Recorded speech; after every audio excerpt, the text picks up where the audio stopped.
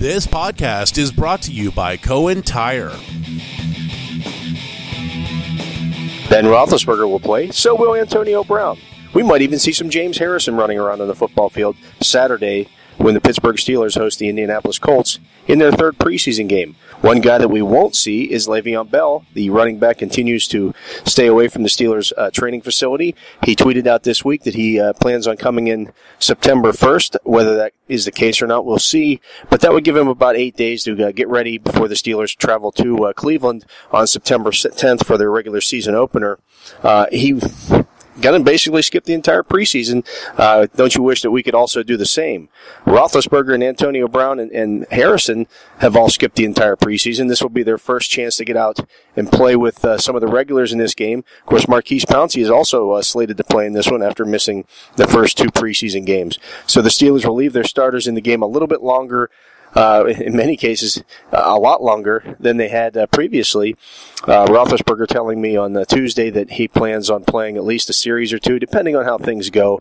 If they put together a 15-play drive on their opening series, don't expect to see Roethlisberger out there beyond that. But you would expect to see Roethlisberger at least out there for most of the first quarter in this game. I would expect to also see the starting offensive line out there a lot in this game. They've been mixing and matching things throughout training camp. With Pouncey missing some times with a shin contusion. You've also had Ramon Foster in and out of the lineup with a knee that he had scoped in the offseason. And Alejandro Villanueva has missed some time as well. So the offensive line will play deeper into this game just to get some continuity together for that group.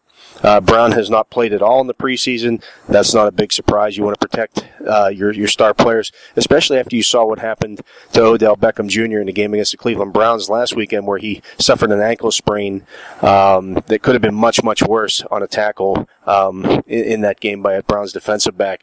The Steelers do not want to put their frontline players in any kind of harm's way like Odell Beckham was. So we'll see what happens here, how much they play. I wouldn't expect to see a ton of James Harrison, just enough to get his feet wet in this game. He has, of course, just started practicing again this week. He's been working on the side, and so we'll see how much he works in there. One thing to note this week, however, is that the Steelers may be making some changes in their secondary. Earlier this week, we saw Mike Hilton move into the slot cornerback position. He's splitting time there with William Gay, the veteran. And we also saw that Cody Sensabaugh has worked his way into the starting lineup, sharing time with Ross Cockrell. We'll see how that works out. Mike Tomlin called that a two dogs, one bone situation earlier this week, and we'll see if that continues. But that could be a big shakeup in the secondary for the Steelers, depending on how that all shakes out. In terms of the running backs, I would expect to see a lot of Nile Davis in this game. The Steelers have taken a good long look at James Conner last week.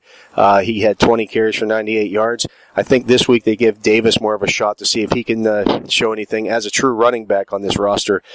He's, of course, right now battling with Fitzgerald Toussaint, Conner, and himself. There's Terrell Watson's also in that mix as well. For those number 2 and 3 spots on the Steelers' pecking order, of course, Davis also brings the added kick return ability.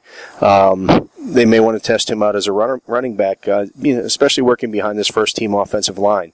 The Colts are a little banged up heading into this game. Of course, they won't play Andrew Luck in this game. He's in fact, his start to the regular season is in jeopardy with a shoulder injury. So we'll see how they fare defensively or offensively against the Steelers.